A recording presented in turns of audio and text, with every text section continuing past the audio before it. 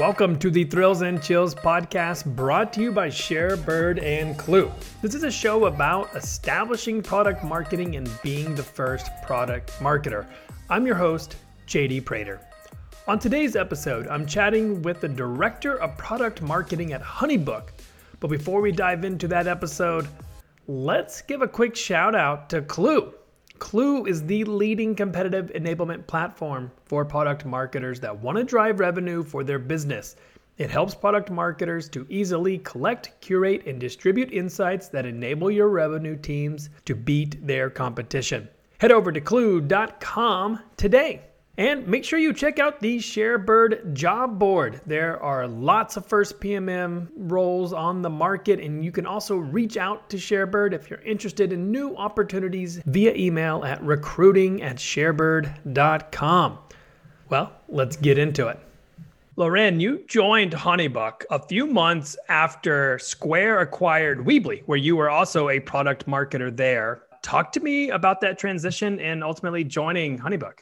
Yeah, that's right. I joined Honeybook a few months after Square acquired Weebly. I'm an entrepreneur by nature. So my family on both sides, both my mother and my father's side, they are all entrepreneurs. And that's basically, I think, in my blood. So I am just way more comfortable in a setting where I know I can have influence on the company strategy, on the product, on the teams, and I can actually feel myself having that impact on the world, really, right? Because for me, it all kind of connects back to that idea of, okay, I'm going to spend 10 to 12 hours of my day doing something like that. Something has to have a real world impact. It has to change someone's lives. And if I'm not able to make that connection really easily, it's just really hard for me. And so with large companies, I think they're great, they're amazing. And there's a reason why they became large companies. And so I think it's great to work for them, definitely. But, at certain stages of your career, sometimes you're more attracted to maybe a smaller company where you can have that kind of impact and influence.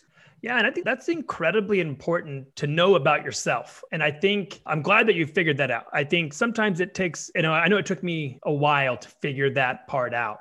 I think listeners know I started my career in nonprofit world thinking nonprofits were the only companies that could have an impact on the world. And of course, I was naive and I was wrong and I was young, but I look at a lot of different companies now and they're having an amazing impact. And so whenever you took on Honeybook, is that what attracted you to that company? Was the impact not only that you would have within your role, but also what the company is doing for their customers? Yeah, 100%. So Honeybook is in a mission to empower service providers, freelancers to live a life doing what they love, right? So in other words, we are increasing the GDP of the freelance economy.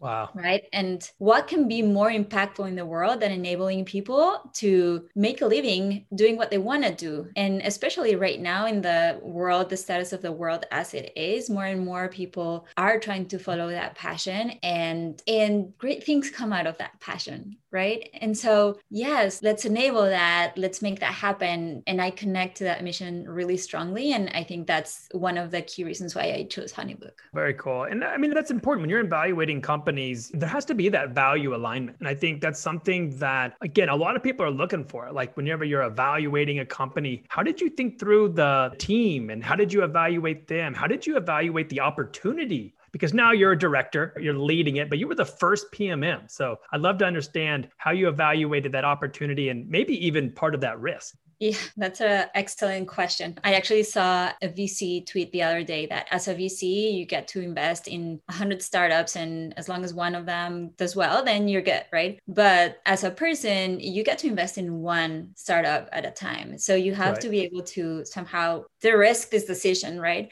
And it's way harder than for a VC because you don't get access to all the information that a VC gets, right? Very true. How I went about it is I basically went into my interviews and asked a bunch of questions. One of my coworkers that interviewed me told me actually that she felt like I was interviewing her. And I just went and asked all the questions and I got answers. And I think that also is one of the reasons why I chose Honeybook, because Honeybook is very transparent with everything. And it does really feel like a family where we share everything that you need to be able to do your work, right? And so I asked a bunch of questions. But what questions did I ask? So whenever I looked at a company, there's a few things that I looked at. It's three really. The first one is this a product growth led company? It's like you can have a sales led company, a product led company, a design led company. I like product led companies. And so that was one of my first questions. The second thing that I look at is this company solving a big problem for a lot of people. And so just really asking questions around what is the problem that we're solving. And then I was lucky enough to have an interview with the CEO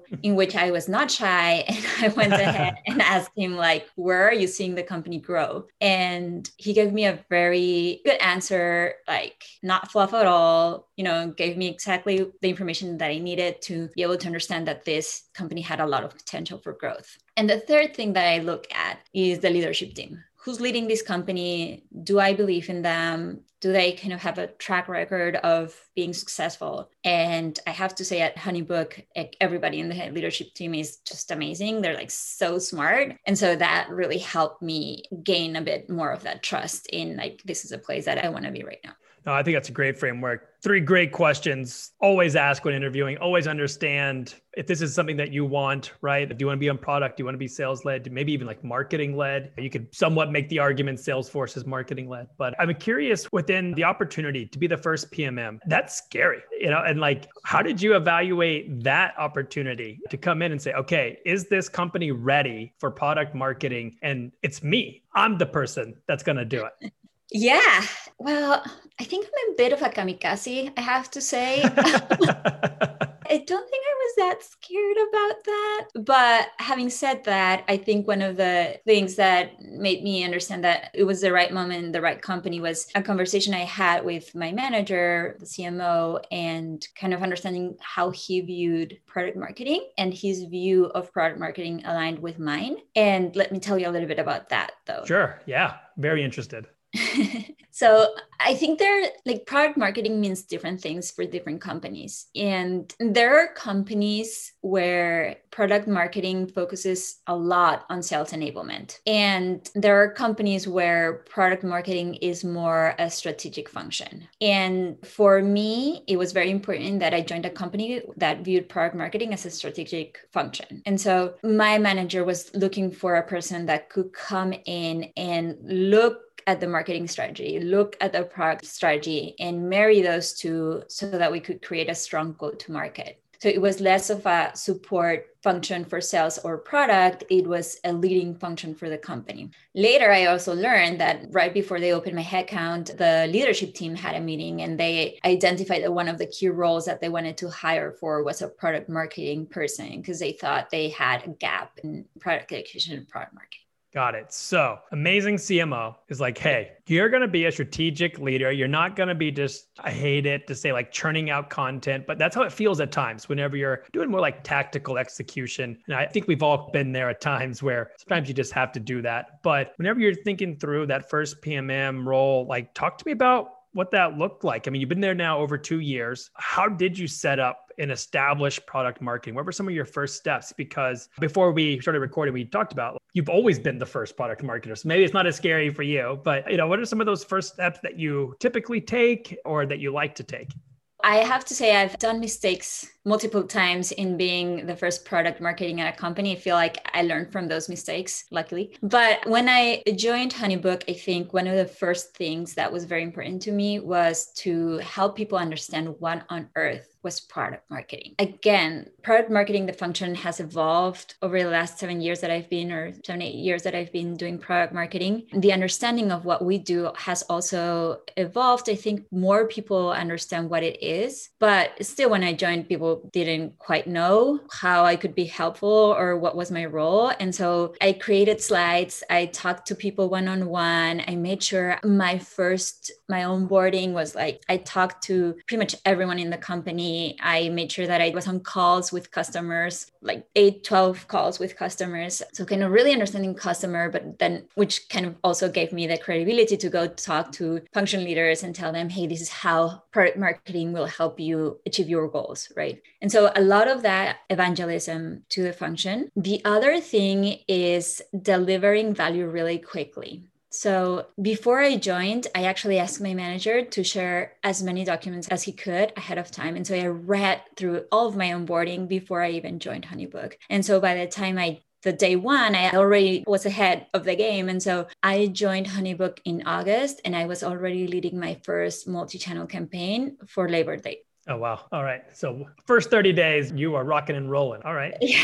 And so people are like, oh, wow. No, yeah, I understand what product marketing does. Like, this was a successful campaign. Yes, we need this. We want this. Right. And so I think that kind of like proving value really quickly and really early on was pretty important. And after that kind of like early wins, it was going back to kind of like proving the strategic value of product marketing. And so doing things like market sizing, where I saw a gap there. I was working on positioning and messaging, but I was like, you know what? Let's start by understanding what the size of the market is. What are the verticals that we can approach? Why do we want to approach these verticals? And I did a very thorough market sizing exercise that actually made it to the hands of the CEO, made it to a pitch deck, right? And so like, nice. Having that kind of value again on the strategic level, proving that, I think helped again kind of establish a reputation for product marketing. And then from there, again, like building a lot of the relationship with the product team. And I think it just kind of like being able to provide value to the product team. And then also at the same time, establishing how we work together and who's responsible for what. And I think at Honeybook, we have a pretty clear definition of that. And that has helped us have really healthy and really strong relationships with the PMs.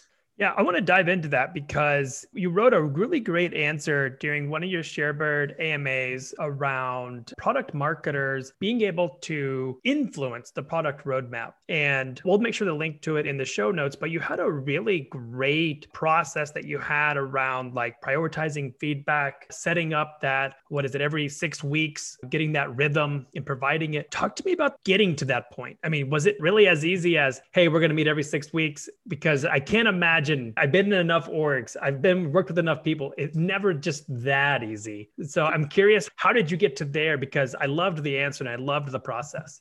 Yeah, it was definitely a process. I'm very lucky to work at Honeybook with just incredible people. I think one thing that helps a lot is that the culture at Honeybook is really open to feedback and is really open to working together. It's really collaborative and really open to feedback. So that made my life a lot easier. When I joined, they were already meeting. The product team and the customer facing teams were already meeting to give that feedback. The problem was that it was a very tedious meeting because what was happening is that there was a list of features that we would go over every 6 weeks of like the top support tickets or the top feedback from the sales team that they would get. And it was always the same set of requests, right? And it was just kind of like not very productive because there was nothing new in that conversation. And so what I did to kind of shift that is instead of going over all the tickets every time, I just helped our teams choose three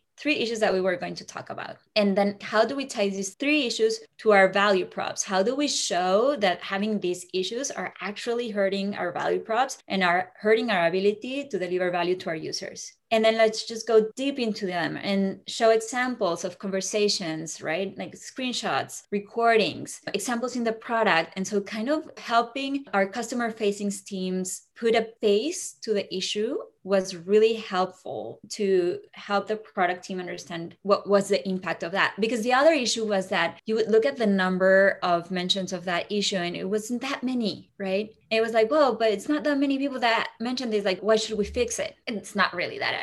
Oh yeah, no, I've been there. This meeting sounds very familiar. The product team is really open. So no, it wasn't necessarily, I'm exaggerating a little bit, but at the same time, it's always like a question in the back of people's head. Like, well, is that many? How do we prioritize this? And so just kind of like bringing the customer to life a little bit more and helping product teams empathize with the issue a little bit more was really helpful. And then from there, we also kind of classified product feedback into missing features and then product education issues. So that way also I took some of the responsibility of like, hey, this is an issue that actually marketing needs to fix. And so I think that created a nice collaborative. Yeah, I really like that. I really love just the idea of like, all right, but we're going to talk about 3 things. That is it. And then like just bringing it to life and having it focus on the customer. I mean, huge. I mean, that's what we're all trying to solve for rather than like my customer, or it becomes, you almost get kind of territorial at times, right? Or the number of tickets, right? And you can like take those 5 and make it one issue, right? But I also liked how you brought it back to the key value props. This is not helping us deliver. I mean, that's also extremely important. And what I found with working with product teams is a lot of times I could bring up an issue, but that really wasn't the problem. The problem was like a workflow issue. So it was actually 3 steps earlier. And if they fixed that, it actually resolved this downstream problem. And so that was fun. So I think being able to show those workflows and then show those customer quotes. And then I also just loved how you classified incomplete feature, a missing feature, or lacking education. And that just shows like, okay, it's lacking education. They obviously don't know how to use it. PMM will own that. We'll create something, in-app notification, it's an email, whatever it is, right? So I say kudos, please, if you're listening, go check out that framework, because I think when you're establishing product marketing, this is a key meeting, bringing the stakeholders together, bringing the teams together, finding that rhythm, finding that cadence, surfacing those customer problems, but also doing it in a way that actually leads to change. That's the implementation part. So I loved your answer there. Yeah. And I think the other side of the equation, though, is also managing the expectations of the customer facing teams, because our product team is amazing and they work on everything. Like they really care about our users, they work on stuff, but sometimes it takes time, right? So sometimes like something will take, 6 months to get fixed. And so there's a bit of a frustration of they're not listening to us. The product team is listening. So kind of like, how do you close the loop and make sure that the sales team knows that, yeah, we built this feature, it took us a little bit, but we did it, here it is, right? And so to kind of have that conversation, keep it going and closing that loop is pretty important. Yeah. And also like they get to be a part of those trade-offs, right? It's like, hey, we can build this out. It's going to take us 20 weeks, or we could build this one out and it's in 2 sprints, 4 weeks, something like that. Right. And it's like, oh, now what do you pick? Right. And then you get to, it's like, okay, weigh in. Right. And it's a difficult thing. I don't envy a lot of times the PMs that have to make these trade-offs to internal stakeholders, but also to their customers. So a good PM is always fun to work with though. So I want to move now, whenever you're thinking through your challenges, right? Like I love that you tackled this. I love that you had a great onboarding. You've established your value. When you think about your challenges now, you're 2 years in, you've made some hires, what does it look like now, 2 years after kind of a still, I'll say, quote unquote, establishing product marketing? Or do you feel like it's now established? Now we're fully building onto it now?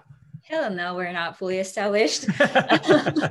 No, I think that one of our bigger challenges is still even today is that there's too much work and too little people. And so just being able to understand where to focus and where we can add the most value is something that is a constant thing that it's always on my mind, right? So yeah, so kind of like just prioritizing and knowing where to focus. As product marketers, especially at a company like Honeybook that has a self-serve business model, so it's a subscription business. We want people to do a trial and subscribe to our product, right? And so we want that to be fairly self-sufficient.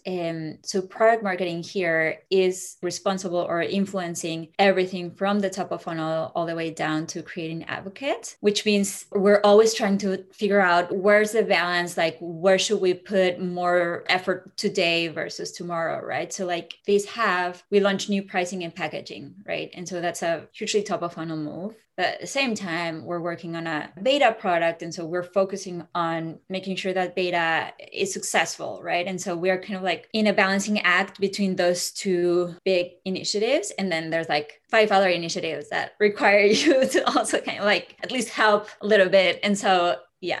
I mean, it's tough. I'm sure everyone listening is nodding their head going, yep. There's always a ton of work. I've never crossed a team that's like, no, we're good. We're just coasting. We're putting in 30 hours. No problem. But how do you make your case? Like, I know that's a question a lot of PMMs have. They're coming in, they're establishing it, and they're ready to make that first hire or second hire. They're ready to grow a team. How do you talk to me about some of those conversations that you've had with your CMO?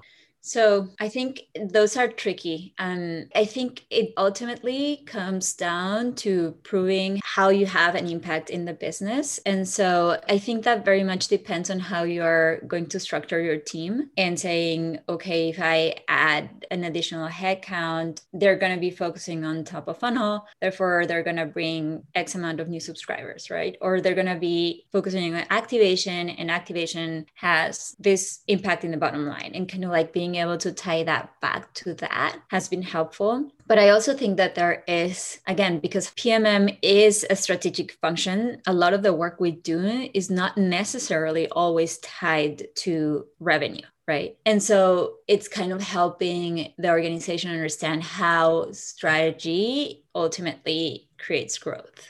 Yeah, you're influencing, right? It's like, don't hold me to it. But if this strategy is working, you're going to see growth, right? And so that's always a delicate balance. So I can definitely appreciate walking that tightrope whenever you're like, I'm not whining. I just need more headcount. Like, I want to be able to do these things. And, I want to help the company. And it's like, those 5 things that we've always been thinking we need to do. Well, I would love to do them. I know how to do it. I know I can do it. I just don't have the bandwidth. Yes. So.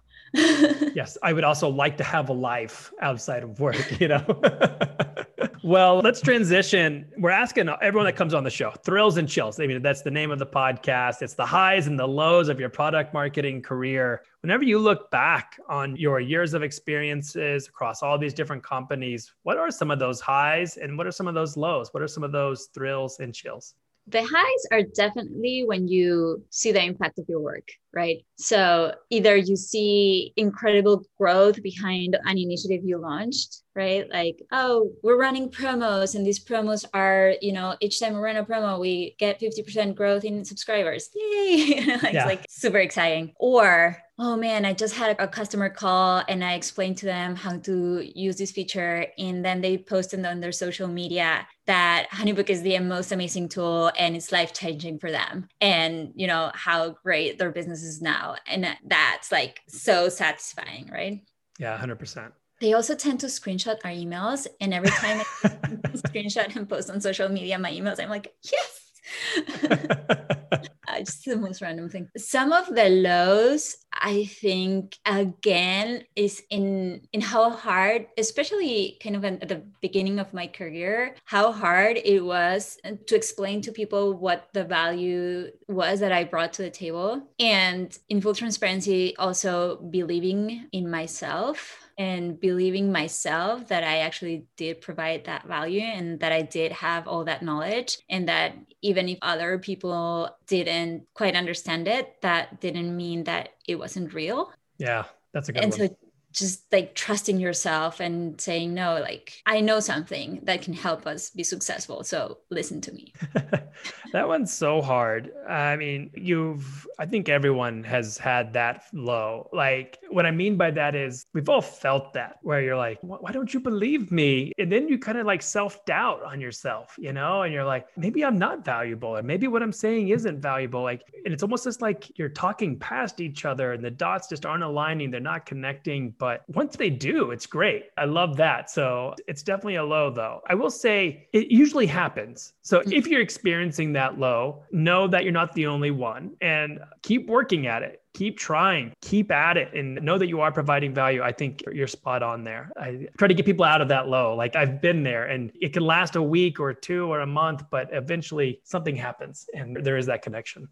Yeah. And it's a balance between being open to, being wrong, but also knowing, trusting your experience, trusting your strategic thinking abilities, and skills, and saying, look, at least let's try it. Or, coming up with ways to A/B test whatever your idea is and kind of having that negotiation. But yeah, it's like believing in yourself. And I think that's super important.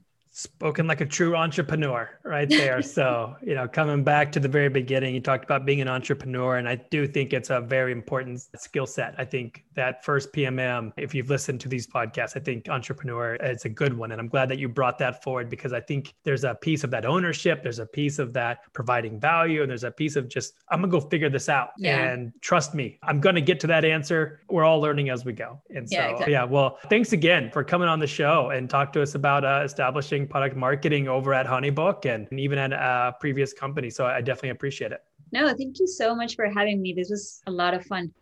All right. Thanks, everyone. That wraps up today's episode of Thrills and Chills. And again, thank you, Clue, for being a sponsor of this show, because with Clue, you can build and deliver battle cards to help sales close more deals. Stay on top of your competitors' strategies and measure your competitive program's impact to the bottom line. Don't just compete to win with Clue. And a special thanks again to ShareBird for making this podcast possible. We'll see you all next Thursday.